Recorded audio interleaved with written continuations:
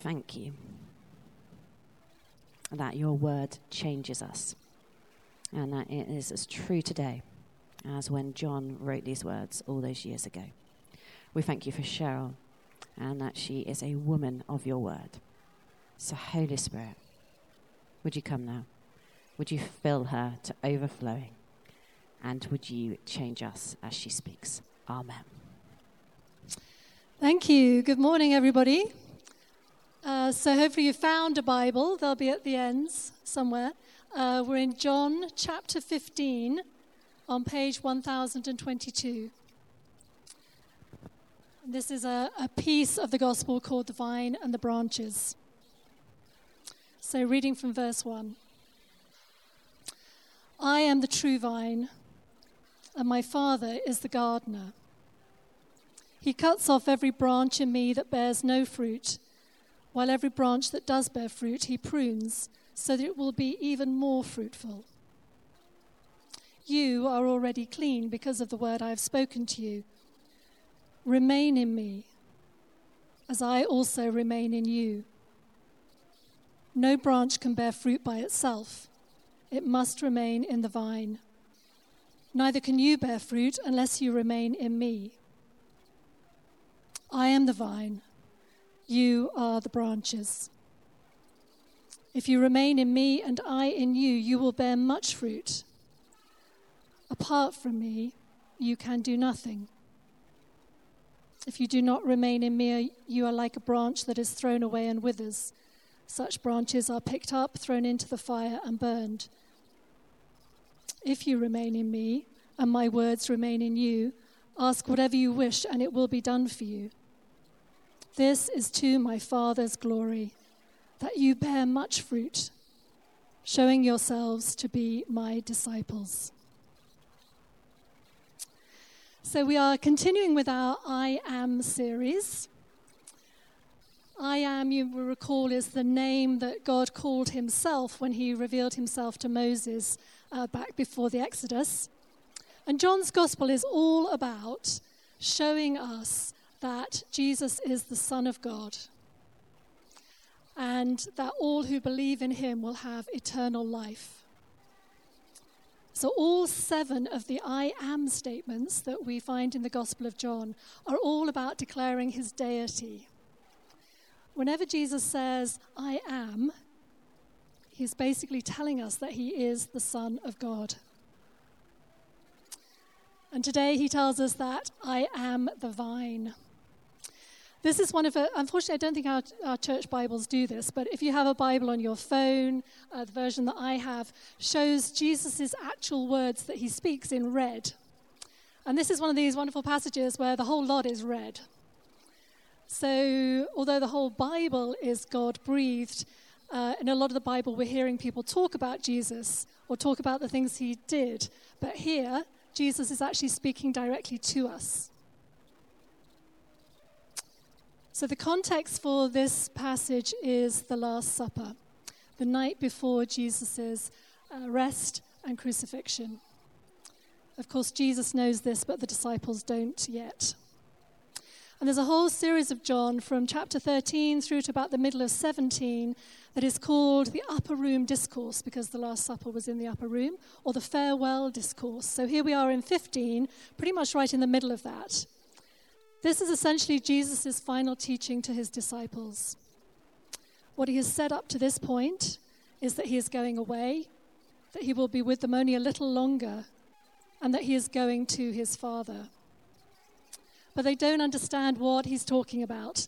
If you read from 13 and 14, you have first Peter, then Philip, then Thomas, get completely the wrong end of the stick about what he's trying to tell them, and who can blame them? Here we are, 3 years of their lives they've spent with Jesus. They've given up everything to be with him. And now he's talking about it all coming to an end before it really seems to have begun at all. So what he's giving them is an assurance and a comfort that will help them in his death, but also in the mission that he is going to leave for them and the persecution that they're going to face because of that. He's basically speaking to them about what it will mean to be a disciple after he has gone in body. So in that sense, really, as Christians, he's speaking exactly the same things to us. We are his disciples today. It's interesting in the first verse, right at the beginning, he says, I am the true vine. Why the true vine? So the vine was a very common and popular image for Israel. At the time, it was almost a sort of a national emblem, because it was a land full of vineyards, and there were vines literally everywhere. Jesus uses them a lot in his parables. But this isn't a parable. He doesn't say, it is like a vine. He says, I am the vine. So we know here that the reference to the vine goes a little bit deeper than just a parable. The disciples were Jewish. I don't know about you, but I quite easily forget that. But they were Jewish, and they would have recognized, where perhaps we don't, that what Jesus is talking about is Israel. The vine was an image that was used actually for Israel itself. So the psalmist and the prophet Isaiah have these wonderful passages where they talk about how the Lord lifted Israel as a vine. You think of it like a little sapling vine out of Egypt for the Exodus. And he carried it over to this land, this promised land that he had prepared and carefully nurtured and cleared just for them. And he planted that little vine in this most beautiful vineyard. Israel was the Lord's. It was the Lord's heart. Unfortunately, we know that Israel did not fulfill their side of the covenant. Israel was faithless, and therefore it was fruitless. And so God sent his son, Jesus, for all of us, not just for Israel, but for all of us, to establish a new covenant, which is basically that whoever believes in him will have eternal life. So for the disciples, when he uses this phrase, I am the true vine, he is emphasizing this point. There's perhaps a risk, he thinks, that in the immediate days after his death, they might go back to their former beliefs. But he wants to tell them, remind them that the old covenant is gone. There is now only the new. It is Jesus that is now the vine, not Israel. Jesus is the only way to the one God, his Father, and his kingdom. In another I am statement, which we're looking at next week, he says, I am the way and the truth and the life. No one comes to the Father except through me. So Jesus is the vine. And then in verse 5, he says to the disciples, and he says to us, I am the vine, you are the branches. As branches, our purpose is to bear fruit.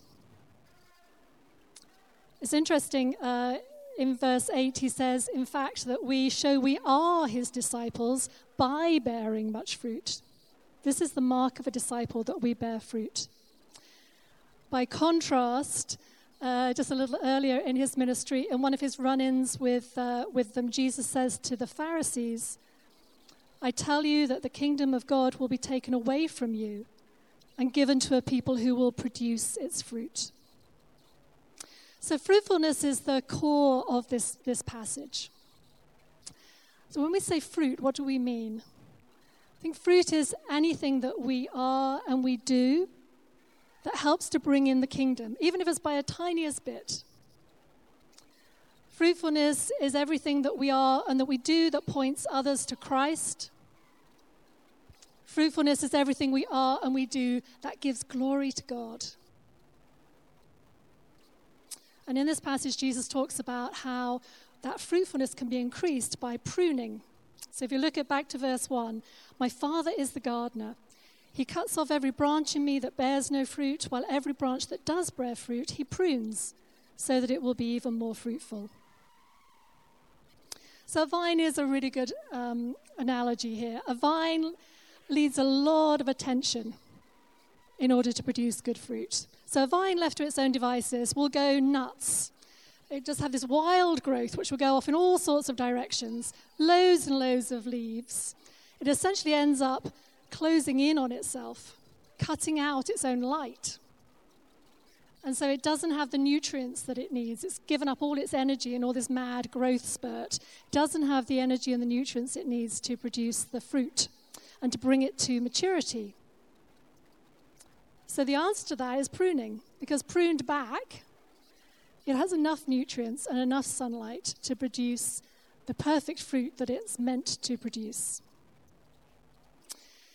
So there's a writer, Robin Daniels, who talks about this pruning in terms of what it means for us. He says, we grow not only by what we add, but by the accretions we cut away. The cul-de-sac desires and activities. The stuck habits of thought, speech, and behavior. These are limpets onto self. Every so often, eliminate the superfluous or stultifying from your life.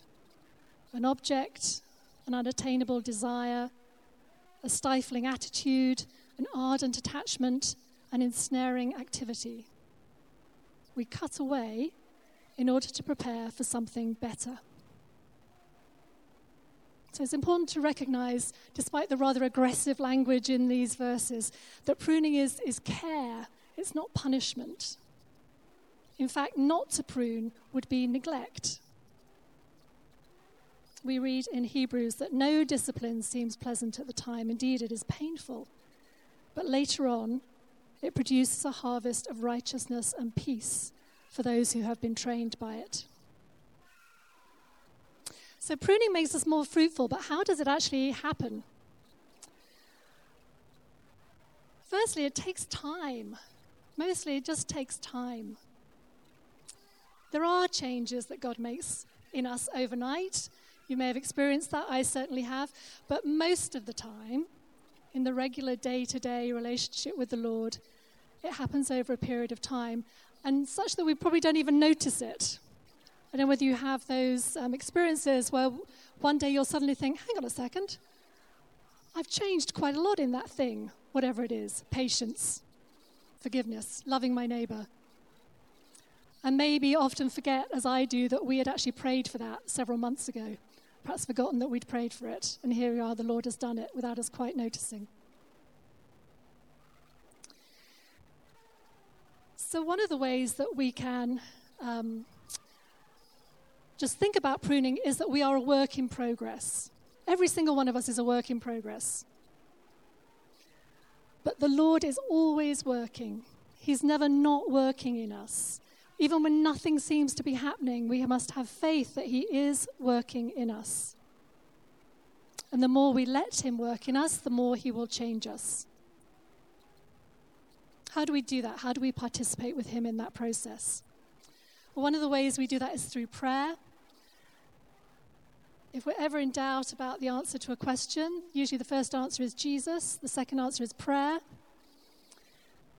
We can ask God to show us the changes that we need to make. We can ask God also to give us the grace to make those changes. We can ask the Holy Spirit to make those changes in us. Those are prayers that do not go unanswered. We can also put our own spiritual disciplines in place.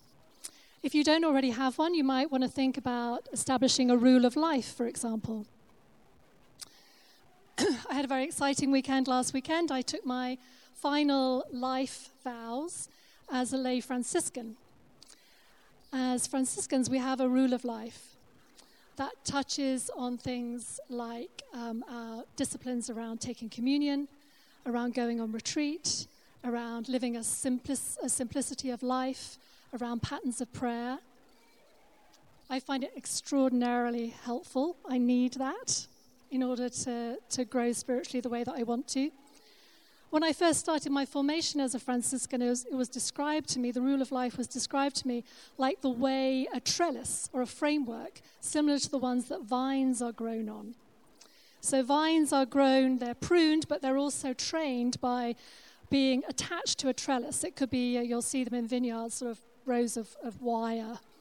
Or if they're against a wall, a wooden trellis, where as the shoots come out, they're sort of tied on to the trellis or the frame to encourage them to grow in a certain direction.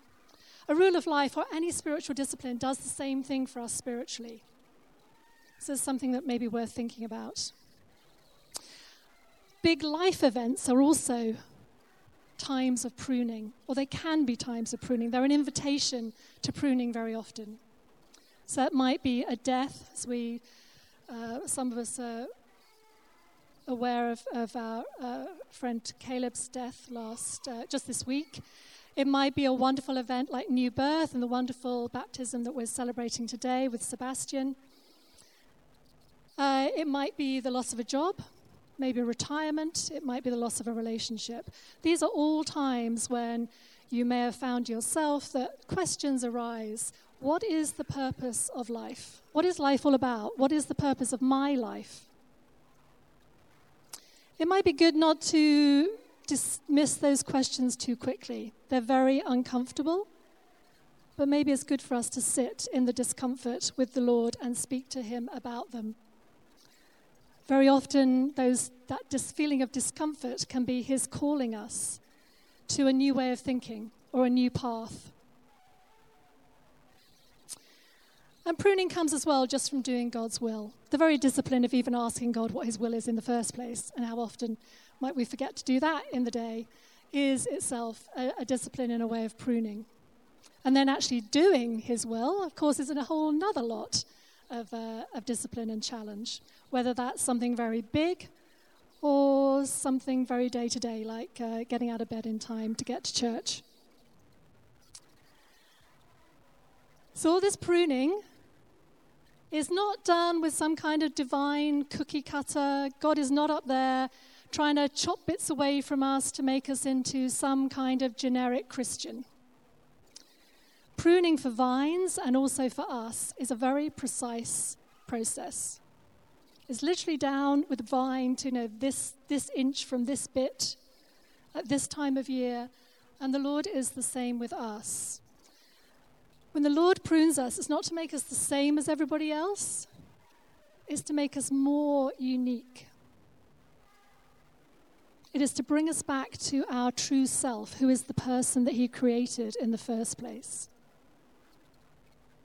God made us all entirely unique. I mean, you only have to look at us lot and how very different we all are. The fact that we're entirely unique means that the fruit that we have to offer is also entirely unique. Nobody else has the fruit to offer God that you have. The fruit is different because each one of us displays God's face and God's love and God's character to the world in a totally different way. None of us can reflect the whole of who God is to the world, but every one of us is given a little piece of it to reflect to the world. So the more we are our own unique self, the more we are our own true self, the more fruit we bear, the more glory we give to God. But we will only get to be our true selves if we let God do that pruning in us. The Irish playwright George Bernard Shaw was a strident atheist. I've been looking this week at some of the stuff on the internet, at the things he said about Christianity and God. I mean, he really was anti. He enjoyed a huge amount of worldly success. That's why so many of us remember his name today. But when he was asked on his deathbed, what would you do if you could live your life over again? He said, I'd like to be the person I could have been, but never was. So our true self is hidden in God, only in God. In this passage, Jesus tells us to remain in him. You may have noticed, he actually says it, which suggests we should take it seriously. He actually tells us to remain in him 8 times in 10 verses. So in verse 5, if you remain in me and I in you, you will bear much fruit. Twice, he says, more specifically, remain in my love. The great Thomas Merton said that our true self is hidden in the love of God. The more time we spend in his presence, the more our true self will emerge. The word remain here also means to dwell. What came to my mind as I was meditating on that was the time that Jesus visited Mary and Martha. And Mary spent all that time sitting at Jesus' feet. And how, as she sat there, looking up into his face, must she have been changed? And we too can sit at the feet of Jesus at any time in prayer and gaze at him as she did. If we truly gaze at the Lord, how can we not be captivated by him? He is all beauty and all love. But that gaze is two-way. Incredibly, as we look adoringly at him, he's actually looking adoringly at us. We may not feel very adorable a lot of the time, but he does adore us. And so he gazes at us as well, and dwelling in that place of his gazing at us is an act of allowing that gaze and surrendering to that love. We cannot experience the love of God and not be changed by it.